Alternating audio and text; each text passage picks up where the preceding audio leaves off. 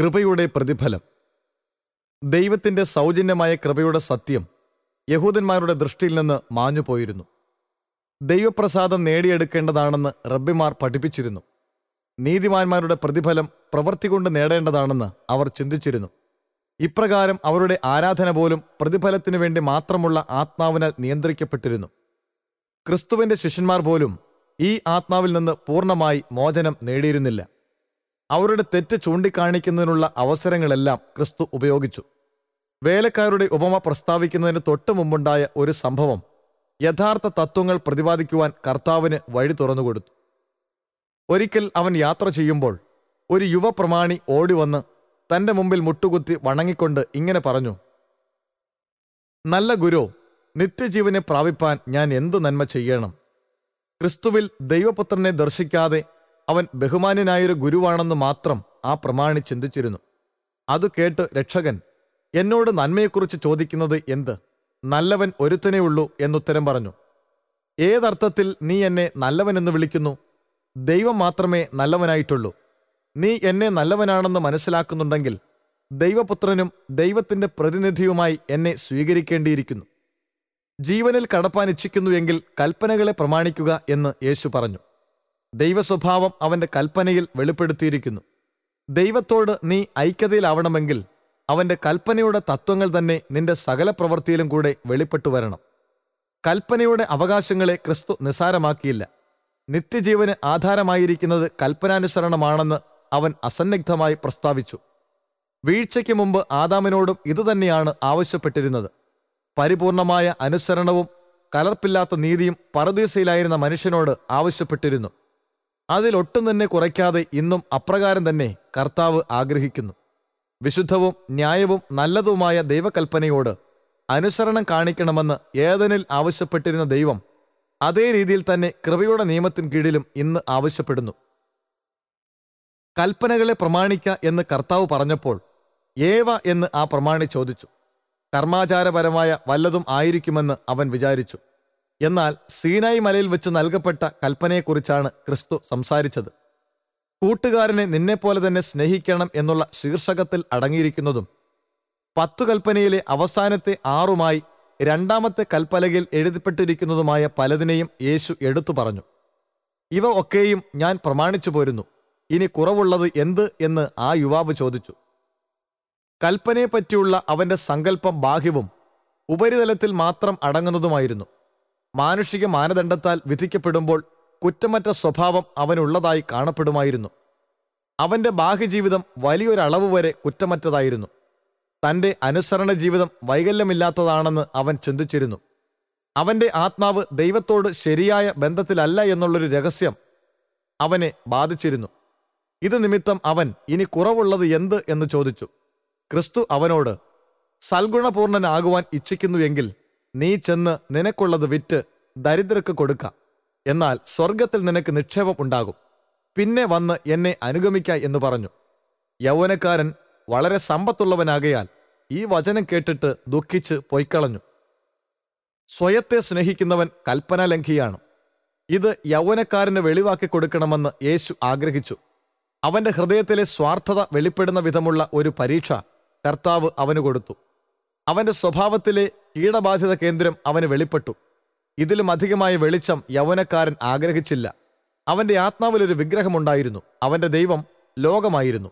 കൽപ്പന പ്രമാണിക്കുന്നുണ്ടെന്ന് അവൻ അഭിമാനിച്ചിരുന്നു. പക്ഷേ അതിൻ്റെയെല്ലാം ആത്മാവും ജീവനുമായ തത്വം അവനിലില്ലായിരുന്നു. ദൈവത്തോടും മനുഷ്യനോടും വാസ്തവമായ സ്നേഹം അവനുണ്ടായിരുന്നില്ല. സ്വർഗരാജ്യത്തിൽ പ്രവേശിക്കുന്നതിനുള്ള യോഗ്യത നേടിക്കൊടുക്കുന്ന ഏക ആവശ്യം ഇതുതന്നെയാണ്. സ്വയസ്നേഹവും ലോകസ്നേഹവും കൊണ്ട് അവൻ സ്വർഗത്തിൻ്റെ തത്വങ്ങളിൽ നിന്ന് അകലെയായിരുന്നു. യേശുവിൻ്റെ അടുക്കൽ വന്ന യുവപ്രമാണിയുടെ ആത്മാർത്ഥതയും സത്യസന്ധതയും രക്ഷകന്റെ ഹൃദയത്തെ ആകർഷിച്ചു. യേശു അവനെ നോക്കി അവനെ സ്നേഹിച്ചു. നീതിപ്രസംഗിയായി കർത്താവിനെ ശുശ്രൂഷ ചെയ്യുന്ന ഒരുവനെ ഈ യുവാവിൽ യേശു ദർശിച്ചു. തന്നെ അനുഗമിച്ച സാധാരണക്കാരായ മീൻപിടുത്തക്കാരെ കർത്താവ് സ്വീകരിച്ചതുപോലെ കുലീനനും കഴിവുള്ളവനുമായ ഈ യൗവനക്കാരനെയും ക്രിസ്തു സ്വീകരിക്കുമായിരുന്നു. ആത്മാക്കളുടെ രക്ഷയ്ക്ക് വേണ്ടി തൻ്റെ കഴിവുകളെ യൗവനക്കാരൻ സമർപ്പിച്ചിരുന്നെങ്കിൽ അവൻ ക്രിസ്തുവിനു വേണ്ടി ഉത്സാഹശീലനും വിജയിക്കുന്നവനുമായ ഒരു വേലക്കാരനായി തീരുമായിരുന്നു. ശിഷ്യത്വത്തിന്റെ വ്യവസ്ഥകൾ ആദ്യം തന്നെ അവൻ സ്വീകരിക്കണമായിരുന്നു. ദൈവത്തിനു വേണ്ടി പരിപൂർണമായി അവൻ സമർപ്പിക്കപ്പെടണമായിരുന്നു. രക്ഷകൻ വിളിച്ചപ്പോൾ തന്നെ യോഹന്നാൻ, പത്രോസ്, മത്തായി, മറ്റു സ്നേഹിതർ എന്നിവർ സകലവും വിട്ട് എഴുന്നേറ്റ് അവനെ അനുഗമിച്ചു. ലൂക്കോസ് 5:28. ഇപ്രകാരമുള്ള സമർപ്പണം യുവപ്രമാണിയിലും ആവശ്യമായിരുന്നു. ഇതിൽ ക്രിസ്തു ചെയ്തതിലും വലിയ ത്യാഗം അവൻ ആവശ്യപ്പെടുന്നില്ല. നമ്മുടെ കർത്താവായ യേശുക്രിസ്തു സമ്പന്നനായിരുന്നിട്ടും അവന്റെ ദാരിദ്ര്യത്താൽ നിങ്ങൾ സമ്പന്നൻ ആകേണ്ടതിന് നിങ്ങൾ നിമിത്തം ദരിദ്രനായി തീർന്ന കൃപ നിങ്ങൾ അറിയുന്നുവല്ലോ. 2 കൊരിന്ത്യർ 8:9. യൗവനക്കാരൻ ക്രിസ്തു കാണിക്കുന്ന പാതയിൽ കൂടെ പോയാൽ മാത്രം മതിയായിരുന്നു. യൗവനക്കാരനെ നോക്കിയ ക്രിസ്തു അവന്റെ ആത്മാവിനു വേണ്ടി ആകാംക്ഷാഭരിതനായി. മനുഷ്യർക്ക് ഒരു അനുഗ്രഹമായിരിക്കേണ്ടതിന് തന്റെ ദൂതവാഹകനായി അവനെ അയക്കുവാൻ കർത്താവ് ആഗ്രഹിച്ചു. അവന്റെ സമർപ്പണത്തിനു വേണ്ടി രക്ഷകൻ ആവശ്യപ്പെട്ടപ്പോൾ തന്നെ അവനോടൊത്തുള്ള സഖിത്വത്തിന്റെ പദവിയും വാഗ്ദാനം ചെയ്തു. എന്നെ അനുഗമിക്ക എന്ന് അവൻ പറഞ്ഞു. പത്രോസ്, യാക്കോബ്, യോഹന്നാൻ എന്നിവർ ഇതൊരു വലിയ പദവിയായി കണക്കാക്കി. ആ യൗവനക്കാരനും ക്രിസ്തുവിൽ ആകൃഷ്ടനായി അവനെ നോക്കി. അവന്റെ ഹൃദയം രക്ഷകനിലേക്ക് അടുത്തുവന്നു. പക്ഷേ രക്ഷിതാവിന്റെ സ്വയത്യാഗമെന്ന തത്വം സ്വീകരിക്കുവാൻ അവൻ ഒരുക്കമല്ലായിരുന്നു. യേശുവിനേക്കാളും അധികം അവൻ ഈ ലോകധനത്തെ തിരഞ്ഞെടുത്തു. അവന് നിത്യജീവൻ വേണമായിരുന്നു. എന്നാൽ ജീവനാധാരമായിരിക്കുന്ന നിസ്വാർത്ഥ സ്നേഹം ആത്മാവിൽ പ്രാപിക്കുന്നതിന് അവൻ താൽപ്പര്യപ്പെട്ടില്ല. ദുഃഖത്താൽ നിറയപ്പെട്ട ഹൃദയവുമായി അവൻ ക്രിസ്തുവിന്റെ സന്നിധി വിട്ടുപോയി. യൗവനക്കാരൻ കടന്നുപോയപ്പോൾ യേശു ശിഷ്യന്മാരോട് ഇങ്ങനെ പറഞ്ഞു: ധനവാൻ സ്വർഗരാജ്യത്തിൽ കടക്കുന്നത് പ്രയാസം തന്നെ. ഈ വാക്കുകൾ ശിഷ്യന്മാരെ ആശ്ചര്യപ്പെടുത്തി. സ്വർഗീയ കൃപ ലഭിച്ചവരായി ധനവാന്മാരെ നോക്കുവാൻ അവർ ഉപദേശിക്കപ്പെട്ടിരുന്നു. മശിഹയുടെ സാമ്രാജ്യത്തിൽ ലൗകിക ശക്തിയും അധികാരവും ധനവും ലഭിക്കുമെന്ന് അവരും വിശ്വസിച്ചിരുന്നു. ധനവാന്മാർക്ക് ആ രാജ്യത്തിൽ പ്രവേശനമില്ലെങ്കിൽ മറ്റുള്ളവരുടെ സ്ഥിതി എന്തായിരിക്കും? എന്നാൽ യേശു പിന്നെയും, മക്കളെ, സമ്പത്തിൽ ആശ്രയിക്കുന്നവർ ദൈവരാജ്യത്തിൽ കടക്കുന്നത് എത്ര പ്രയാസം! ധനവാൻ ദൈവരാജ്യത്തിൽ കടക്കുന്നതിനേക്കാൾ ഒട്ടകം സൂചിക്കുഴയുടെ കടക്കുന്നത് എളുപ്പം എന്ന് ഉത്തരം പറഞ്ഞു. അവർ ഏറ്റവും വിസ്മയിച്ചു. എന്നാൽ രക്ഷ പ്രാപിപ്പാൻ ആർക്ക് കഴിയും എന്ന് തമ്മിൽ തമ്മിൽ പറഞ്ഞു. ഈ പാവന മുന്നറിയിപ്പ് അവർക്കും കൂടെയാണെന്ന് ശിഷ്യന്മാർ ഗ്രഹിച്ചു. അധികാരത്തിനും ധനത്തിനും വേണ്ടിയുള്ള തങ്ങളുടെ രഹസ്യമായ ഹൃദയവാഞ്ചയും ക്രിസ്തുവിന്റെ വാക്കുകൾ വെളിപ്പെടുത്തിയതായി അവർ കണ്ടു. ഉത്കണ്ഠയോടെ അവരിപ്രകാരം പറഞ്ഞു: എന്നാൽ രക്ഷ പ്രാപിപ്പാൻ ആർക്കു കഴിയും? യേശു അവരെ നോക്കി, മനുഷ്യർക്ക് അസാധ്യം തന്നെ, ദൈവത്തിന് അല്ലതാനും. ദൈവത്തിന് സകലവും സാധ്യമല്ലോ എന്ന് പറഞ്ഞു. ഒരു ധനവാൻ അവനായിരിക്കുന്ന നിലയിൽ സ്വർഗത്തിൽ പ്രവേശിക്കുകയില്ല. വിശുദ്ധന്മാർക്ക് വെളിച്ചത്തിലുള്ള അവകാശത്തിന് അവരുടെ ധനം യാതൊരു അവകാശവും കൊടുക്കയില്ല. ക്രിസ്തുവിലുള്ള അനന്തമായ കൃപ മാത്രമാണ് ഏതൊരുവനും ദൈവനഗരത്തിൽ കടക്കുവാൻ സഹായകമാകുന്നത്. ധനവാന്മാരോടും ദരിദ്രന്മാരോടും ഒരുപോലെ പരിശുദ്ധാത്മാവ് ഇപ്രകാരം സംസാരിക്കുന്നു: നിങ്ങളെ വിലയ്ക്ക് വാങ്ങിയിരിക്കയാൽ നിങ്ങൾ താന്താങ്ങൾക്കുള്ളവരല്ല. 1 കൊരിന്ത്യർ 6:19-20. മനുഷ്യരിത് വിശ്വസിക്കുമ്പോൾ നഷ്ടമായിക്കൊണ്ടിരിക്കുന്നവരുടെ രക്ഷയ്ക്കും കഷ്ടപ്പെടുന്നവരുടെയും സാധുക്കളുടെയും ആശ്വാസത്തിനുമായി ദൈവനിയന്ത്രണ പ്രകാരം ഉപയോഗിക്കേണ്ടതിന് അവരുടെ ധനം ഉപയുക്തമാകും. മനുഷ്യർക്ക് ഇത് അസാധ്യമാണ്. കാരണം അവരുടെ ഹൃദയം ഭൗമിക സമ്പത്തിൽ കുരുങ്ങിയിരിക്കുന്നു. മാമോനെ സേവിക്കുന്നതിന് ഒരുങ്ങിയിരിക്കുന്ന ആത്മാവിൽ മനുഷ്യന്റെ ആവശ്യങ്ങളുടെ മേലുള്ള നിലവിളി എത്തുകയില്ല. അത് കേൾക്കാതെ അവരുടെ ചെവി അടഞ്ഞിരിക്കുന്നു. എന്നാൽ ദൈവത്തിന് സകലവും സാധ്യമാണ്. ക്രിസ്തുവിന്റെ സീമാതീത സ്നേഹം ദർശിക്കുമ്പോൾ സ്വാർത്ഥത നിറഞ്ഞ ഹൃദയം ഉരുകി കീഴ്പ്പെട്ടുവരും. പരീശനായിരുന്ന ശൗൽ പറഞ്ഞതുപോലെ ധനവാന്മാർ ഇപ്രകാരം പറയും: എങ്കിലും എനിക്ക് ലാഭമായിരുന്നതൊക്കെയും ഞാൻ ക്രിസ്തു നിമിത്തം ഛേദമെന്ന് എണ്ണിയിരിക്കുന്നു. അത്രയുമല്ല, എന്റെ കർത്താവായ ക്രിസ്തു യേശുവിനെക്കുറിച്ചുള്ള പരിജ്ഞാനത്തിന്റെ ശ്രേഷ്ഠത നിമിത്തം ഞാൻ ഇപ്പോഴും എല്ലാം ഛേദമെന്ന് എണ്ണുന്നു. ഫിലിപ്പിയർ 3:7-8. അപ്പോൾ അവർ യാതൊന്നും തന്നെ തങ്ങളുടെ സ്വന്തമെന്ന് കാണുകയില്ല. ദൈവത്തിന്റെ ബഹുവിധമായ കൃപകളുടെ കാര്യവിചാരകന്മാരായി അവർ സന്തോഷിക്കുകയും കർത്താവിനു വേണ്ടി തങ്ങൾ എല്ലാ മനുഷ്യരുടെയും സേവകരെന്ന് കാണുകയും ചെയ്യും. രക്ഷകന്റെ വാക്കുകൾ കേട്ട് ഹൃദയത്തിൽ ഉറപ്പ് പ്രാപിച്ചവരുടെ കൂട്ടത്തിൽ പത്രോസ് ആദ്യമായി പ്രതികരിച്ചു. അവനും തന്റെ സഹോദരന്മാരും ക്രിസ്തുവിനു വേണ്ടി ചെയ്തതിൽ സംതൃപ്തരായി താൻ ഇപ്രകാരം പറഞ്ഞു: ഞങ്ങൾ സകലവും വിട്ട് നിന്നെ അനുഗമിച്ചുവല്ലോ. എന്നാൽ നിനക്ക് സ്വർഗത്തിൽ നിക്ഷേപമുണ്ടാകുമെന്ന് യുവപ്രമാണിയോട് പറഞ്ഞ വ്യവസ്ഥാപിതമായ വാഗ്ദത്തം ഓർമ്മിച്ചുകൊണ്ട് താനും തന്റെ സ്നേഹിതരും തങ്ങളുടെ ത്യാഗത്തിന്റെ പ്രതിഫലമായി പ്രാപിക്കാനിരിക്കുന്നത് എന്താണെന്ന് അവൻ ചോദിച്ചു. ഗലീലക്കാരായ ആ മീൻപിടുത്തക്കാരുടെ ഹൃദയങ്ങൾ രക്ഷകന്റെ ഉത്തരത്തിൽ പുളകം കൊണ്ടു. അവരുടെ അത്യുന്നത സ്വപ്നങ്ങളുടെ സാക്ഷാത്കാരമായ ബഹുമാനങ്ങളുടെ ചിത്രീകരണം അതിലുണ്ടായിരുന്നു. യേശു അവരോട് പറഞ്ഞു, എന്നെ അനുഗമിച്ചിരിക്കുന്ന നിങ്ങൾ പുനർജന്മത്തിൽ മനുഷ്യപുത്രൻ തന്റെ മഹത്വത്തിന്റെ സിംഹാസനത്തിലിരിക്കുമ്പോൾ നിങ്ങളും 12 സിംഹാസനത്തിലിരുന്ന് ഇസ്രായേൽ ഗോത്രം 12നും ന്യായം വിധിക്കും എന്ന് ഞാൻ സത്യമായിട്ടും നിങ്ങളോട് പറയുന്നു. വീണ്ടും അവൻ ഇങ്ങനെ തുടർന്നു, എന്റെ നിമിത്തവും സുവിശേഷ നിമിത്തവും വീടോ സഹോദരന്മാരെയോ സഹോദരികളെയോ അമ്മയോ അപ്പനെയോ മക്കളെയോ നിലങ്ങളെയോ വിട്ടാൽ ഈ ലോകത്തിൽ തന്നെ ഉപദ്രവങ്ങളോടുകൂടെ 100 മടങ്ങ് വീടുകളെയും സഹോദരന്മാരെയും സഹോദരികളെയും അമ്മമാരെയും മക്കളെയും നിലങ്ങളെയും വരുവാനുള്ള ലോകത്തിൽ നിത്യജീവനെയും പ്രാപിക്കാത്തവൻ ആരുമില്ല എന്ന് ഞാൻ സത്യമായിട്ട് നിങ്ങളോട് പറയുന്നു. ഞങ്ങൾക്ക് എന്ത് കിട്ടും എന്നുള്ള പത്രോസിന്റെ ചോദ്യം തിരുത്താതെ ഇരുന്നാൽ ക്രിസ്തുവിന്റെ ദൂതുവാഹകരാകുന്നതിൽ ശിഷ്യന്മാരെ അയോഗ്യരാക്കി തീർക്കുന്നതാണ്. അതൊരു വെറും കൂലിക്കാരന്റെ ആത്മാവാകുന്നു. യേശുവിന്റെ സ്നേഹത്തിൽ ശിഷ്യന്മാർ ആകൃഷ്ടരായെങ്കിലും പരീശത്വത്തിൽ നിന്ന് അവർ പൂർണ്ണമായ സ്വാതന്ത്ര്യം പ്രാപിച്ചിരുന്നില്ല. തങ്ങളുടെ അധ്വാനത്തിന് തുല്യമായ പ്രതിഫലം ലഭിക്കുമെന്നുള്ള ചിന്തയിൽ അവർ പ്രവർത്തിച്ചുകൊണ്ടിരുന്നു. സ്വയം പുകഴ്ചയുടെയും സ്വയസംതൃപ്തിയുടെയും ആത്മാവ് അവർക്കുണ്ടായിരുന്നതിനോടൊപ്പം അവർ പരസ്പരം താരതമ്യപ്പെടുത്തുകയും ചെയ്തിരുന്നു. ഒരാൾക്ക് എന്തെങ്കിലും അപാകതയുണ്ടായാൽ മറ്റുള്ളവർ ശ്രേഷ്ഠരാണെന്നുള്ള ഭാവം അവരിൽ കൂടിക്കൊണ്ടിരുന്നു. സുവിശേഷത്തിന്റെ തത്വം ശിഷ്യന്മാർ മറന്നുപോകാതിരിക്കേണ്ടതിന് ക്രിസ്തു ഒരു ഉപമ പറഞ്ഞുകൊണ്ട് തന്റെ വേലക്കാരോട് ദൈവം എങ്ങനെ ഇടപെടുന്നുവെന്നും ഏത് ആത്മാവിൽ അവർ വേല ചെയ്യണമെന്ന് കർത്താവ് ആഗ്രഹിക്കുന്നുവെന്നും വിവരിക്കുകയുണ്ടായി. സ്വർഗരാജ്യം തന്റെ മുന്തിരിത്തോട്ടത്തിൽ വേലക്കാരെ വിളിച്ചാക്കേണ്ടതിന് പുലർച്ചയ്ക്ക് പുറപ്പെട്ട വീട്ടുടയവനോട് സദൃശ്യം. ജോലി അന്വേഷിക്കുന്നവർ ചന്തസ്ഥലത്ത് കാത്തു നിൽക്കുന്നത് അന്നത്തെ പതിവായിരുന്നു. വേലക്കാരെ ആവശ്യമുള്ളവർ അവിടെ ചെന്ന് വിളിക്കുമായിരുന്നു. വേലക്കാരെ വിളിക്കുന്നതിന് ആ വീട്ടുടയവൻ പല സമയങ്ങളിൽ പോവുകയുണ്ടായി.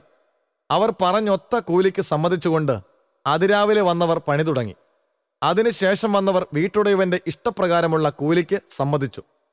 സന്ധ്യയായപ്പോൾ മുന്തിരിത്തോട്ടത്തിന്റെ ഉടയവൻ തന്റെ വിചാരകനോട്, വേലക്കാരെ വിളിച്ച് പിമ്പന്മാർ തുടങ്ങി മുമ്പന്മാർ വരെ അവർക്ക് കൂലി കൊടുക്ക എന്ന് പറഞ്ഞു. അങ്ങനെ 11-ാം മണി നേരത്ത് വന്നവർ ചെന്ന് ഓരോ വെള്ളിക്കാശ് വാങ്ങി. മുമ്പന്മാർ വന്നപ്പോൾ തങ്ങൾക്ക് അധികം കിട്ടും എന്ന് നിരൂപിച്ചു. അവർക്കും ഓരോ വെള്ളിക്കാശു കിട്ടി. മുന്തിരിത്തോട്ടത്തിലെ വേലക്കാരോടുള്ള വീട്ടുടയവന്റെ പെരുമാറ്റം മനുഷ്യവർഗത്തോടുള്ള ദൈവത്തിന്റെ ഇടപെടലിനെ പ്രതിനിധാനം ചെയ്യുന്നു. അത് മനുഷ്യരുടെ ഇടയിൽ കാണപ്പെടുന്ന പതിവുകൾക്ക് വിപരീതമാണ്.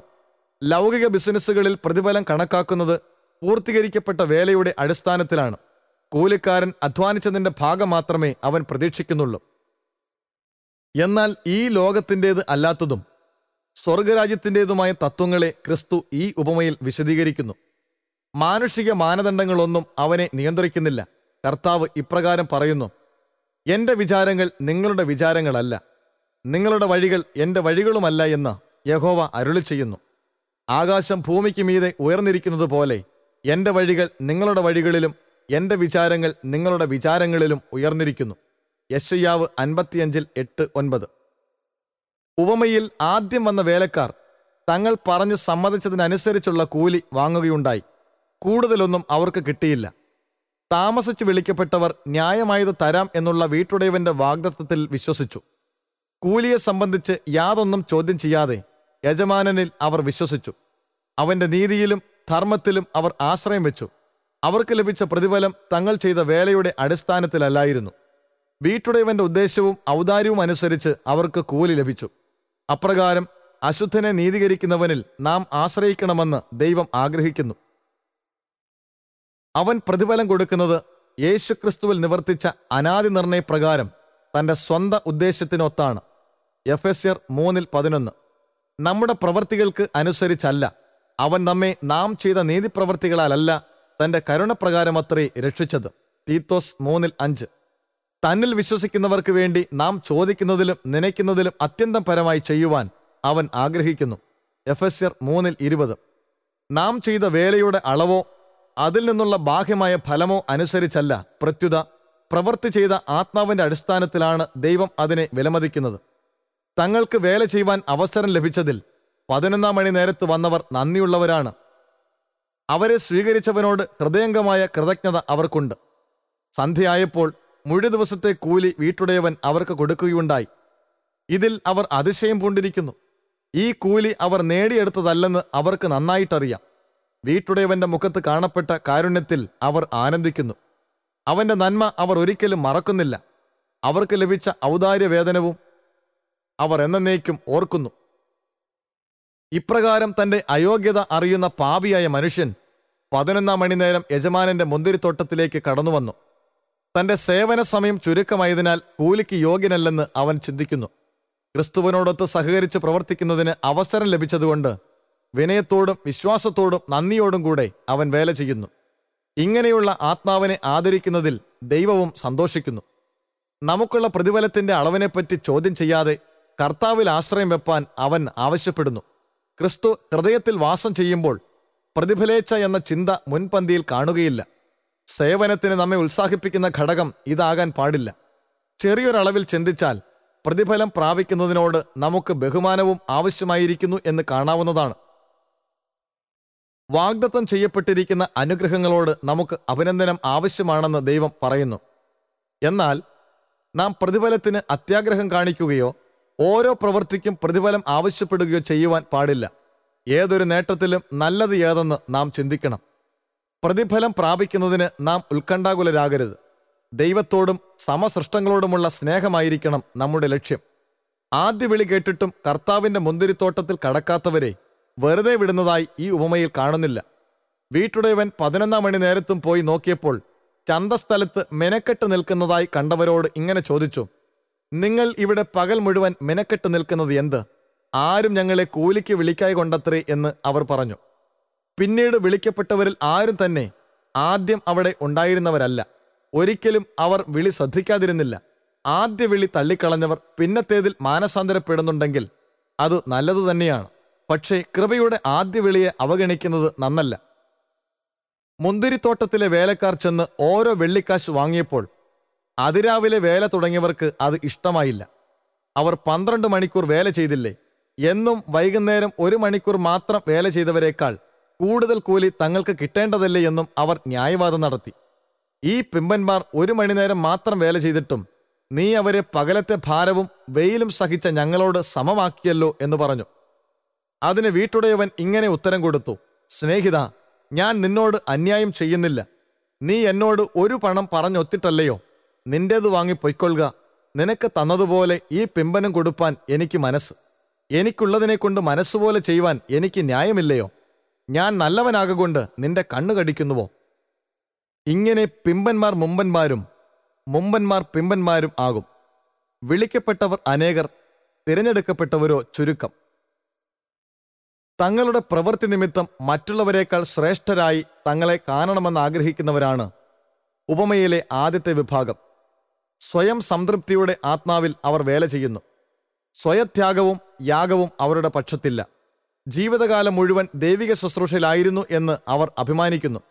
കഠിനാധ്വാനം, കഷ്ടത, പരീക്ഷകൾ എന്നിവ നേരിടുന്നതിൽ അവർ മുൻപന്തിയിലായിരുന്നതുകൊണ്ട് വലിയ പ്രതിഫലം തങ്ങൾക്ക് വേണമെന്ന് അവർ ചിന്തിക്കുന്നു.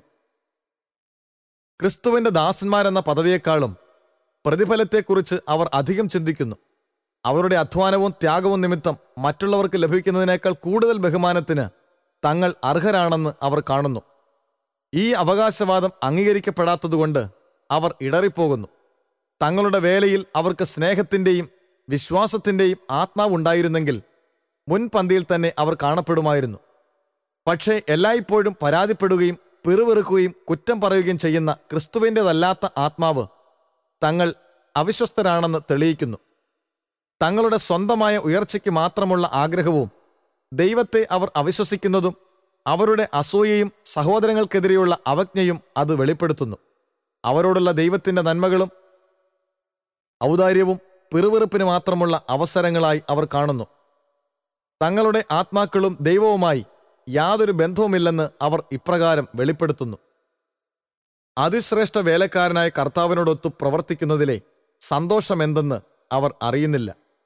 ഇങ്ങനെയുള്ള ഇടുങ്ങിയതും സ്വാർത്ഥത മാത്രം നിറഞ്ഞതുമായ ആത്മാവിനേക്കാളും അധികം ദൈവത്തിന് സഹിച്ചുകൂടാത്തതായി മറ്റൊന്നുമില്ല. ഇത്തരത്തിലുള്ള സ്വഭാവ സവിശേഷതകളോട് കൂടിയവരുമായി പ്രവർത്തിക്കുവാൻ ദൈവത്തിന് സാധ്യമല്ല. ദൈവാത്മാവിന്റെ പ്രവർത്തനത്തിൽ അവർ ബോധവാന്മാരല്ല. ദൈവത്തിന്റെ മുന്തിരിത്തോട്ടത്തിലേക്ക് ആദ്യം യഹൂദന്മാർ വിളിക്കപ്പെട്ടിരുന്നെങ്കിലും ഇതിൽ അവർ അഹങ്കാരവും സ്വയം നീതിയും പൂണ്ടുപോയിരുന്നു.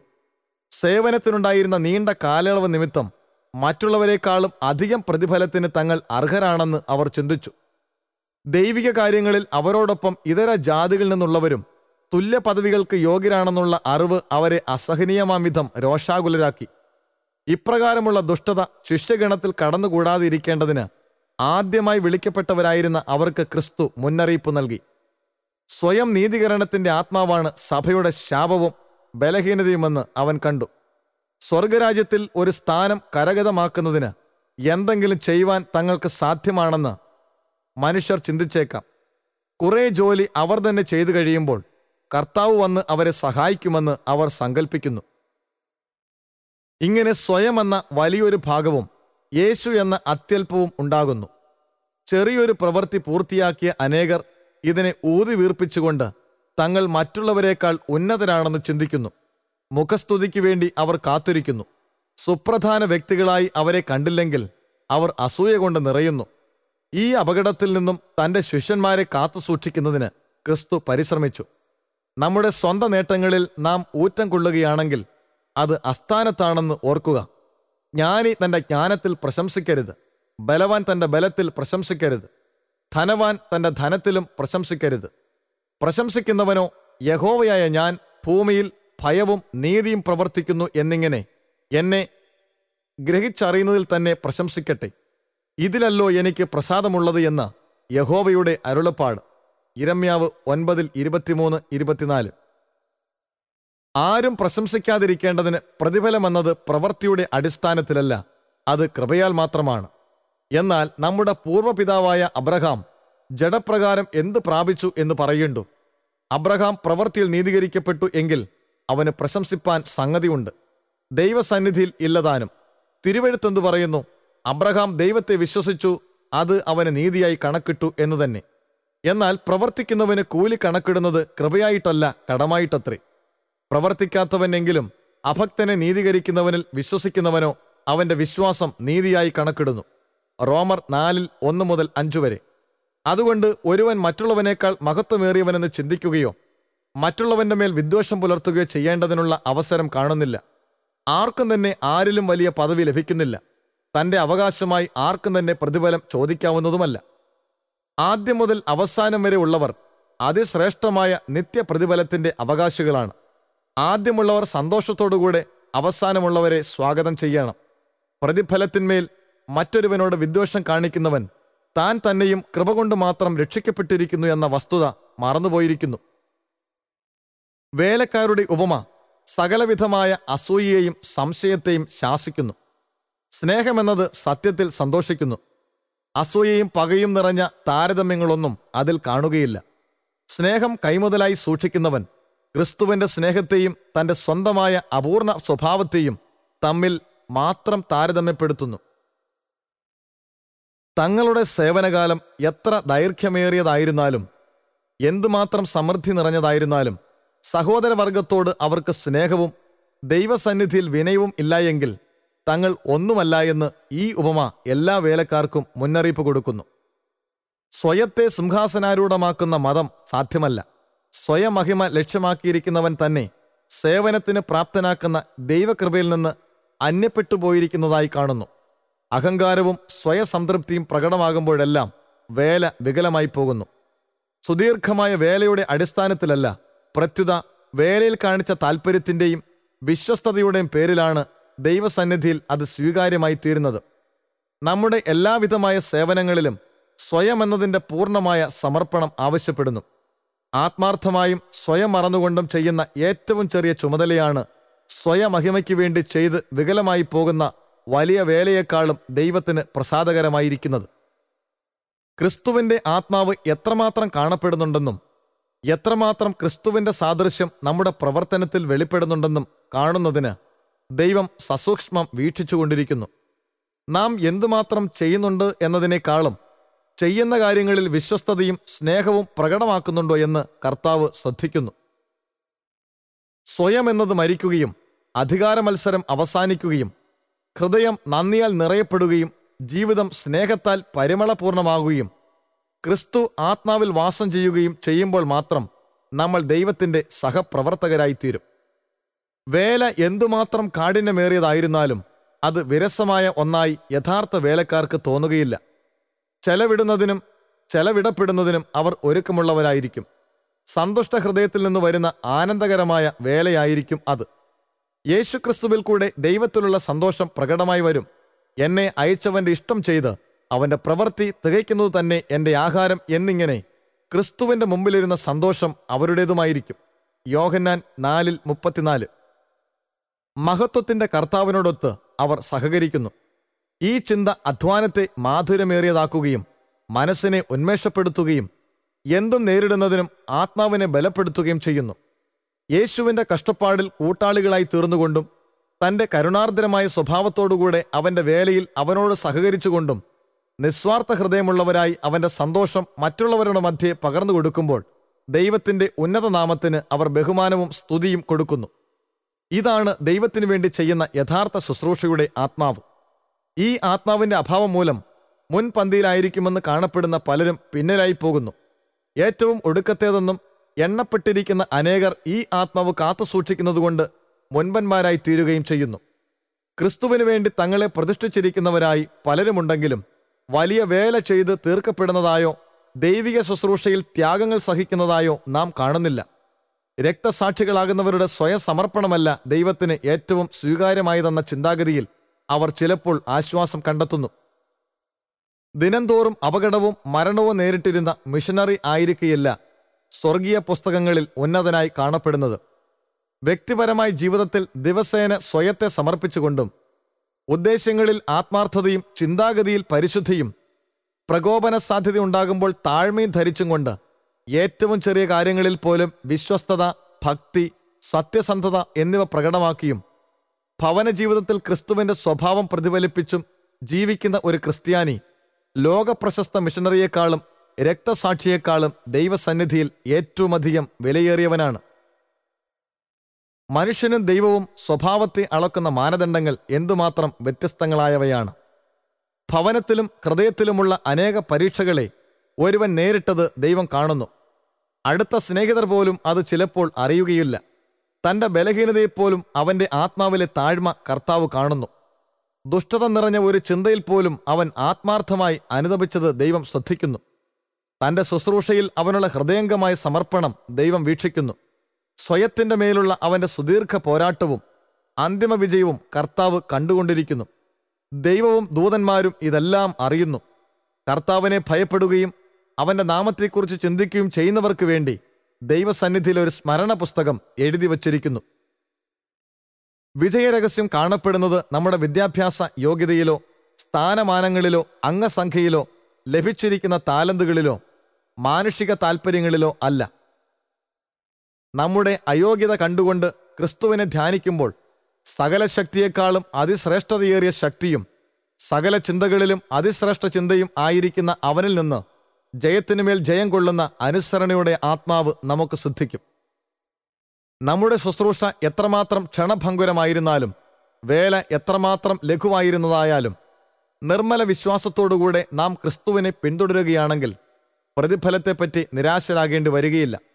അതിശ്രേഷ്ഠന്മാർക്കും ബുദ്ധിമാന്മാർക്കും നേടിയെടുക്കുന്നതിന് അസാധ്യമായത് ബലഹീനരും താഴ്മയേറിയവരും പ്രാപിച്ചെന്നിരിക്കും. സ്വയത്തിൽ ഉയർന്നിരിക്കുന്നവർക്ക് സ്വർഗത്തിലെ സുവർണ ഗോപുര വാതിലുകൾ തുറന്നു കിട്ടുകയില്ല. ആത്മാവിൽ അഹങ്കരിച്ചിരിക്കുന്നവർക്കായി അത് ഉയർത്തിക്കൊടുക്കുന്നില്ല. എന്നാൽ ഒരു ചെറിയ കുട്ടിയുടെ വിറയാർന്ന സ്പർശനത്തിൽ തന്നെ നിത്യമായ ആ വാതിലുകൾ തുറക്കപ്പെടും. ലളിതമായ വിശ്വാസത്തിലും സ്നേഹത്തിലും കൂടെ ദൈവവേല ചെയ്തവർക്ക് ലഭിക്കുന്ന കൃപയുടെ പ്രതിഫലം അനുഗ്രഹിക്കപ്പെട്ടതായിരിക്കും.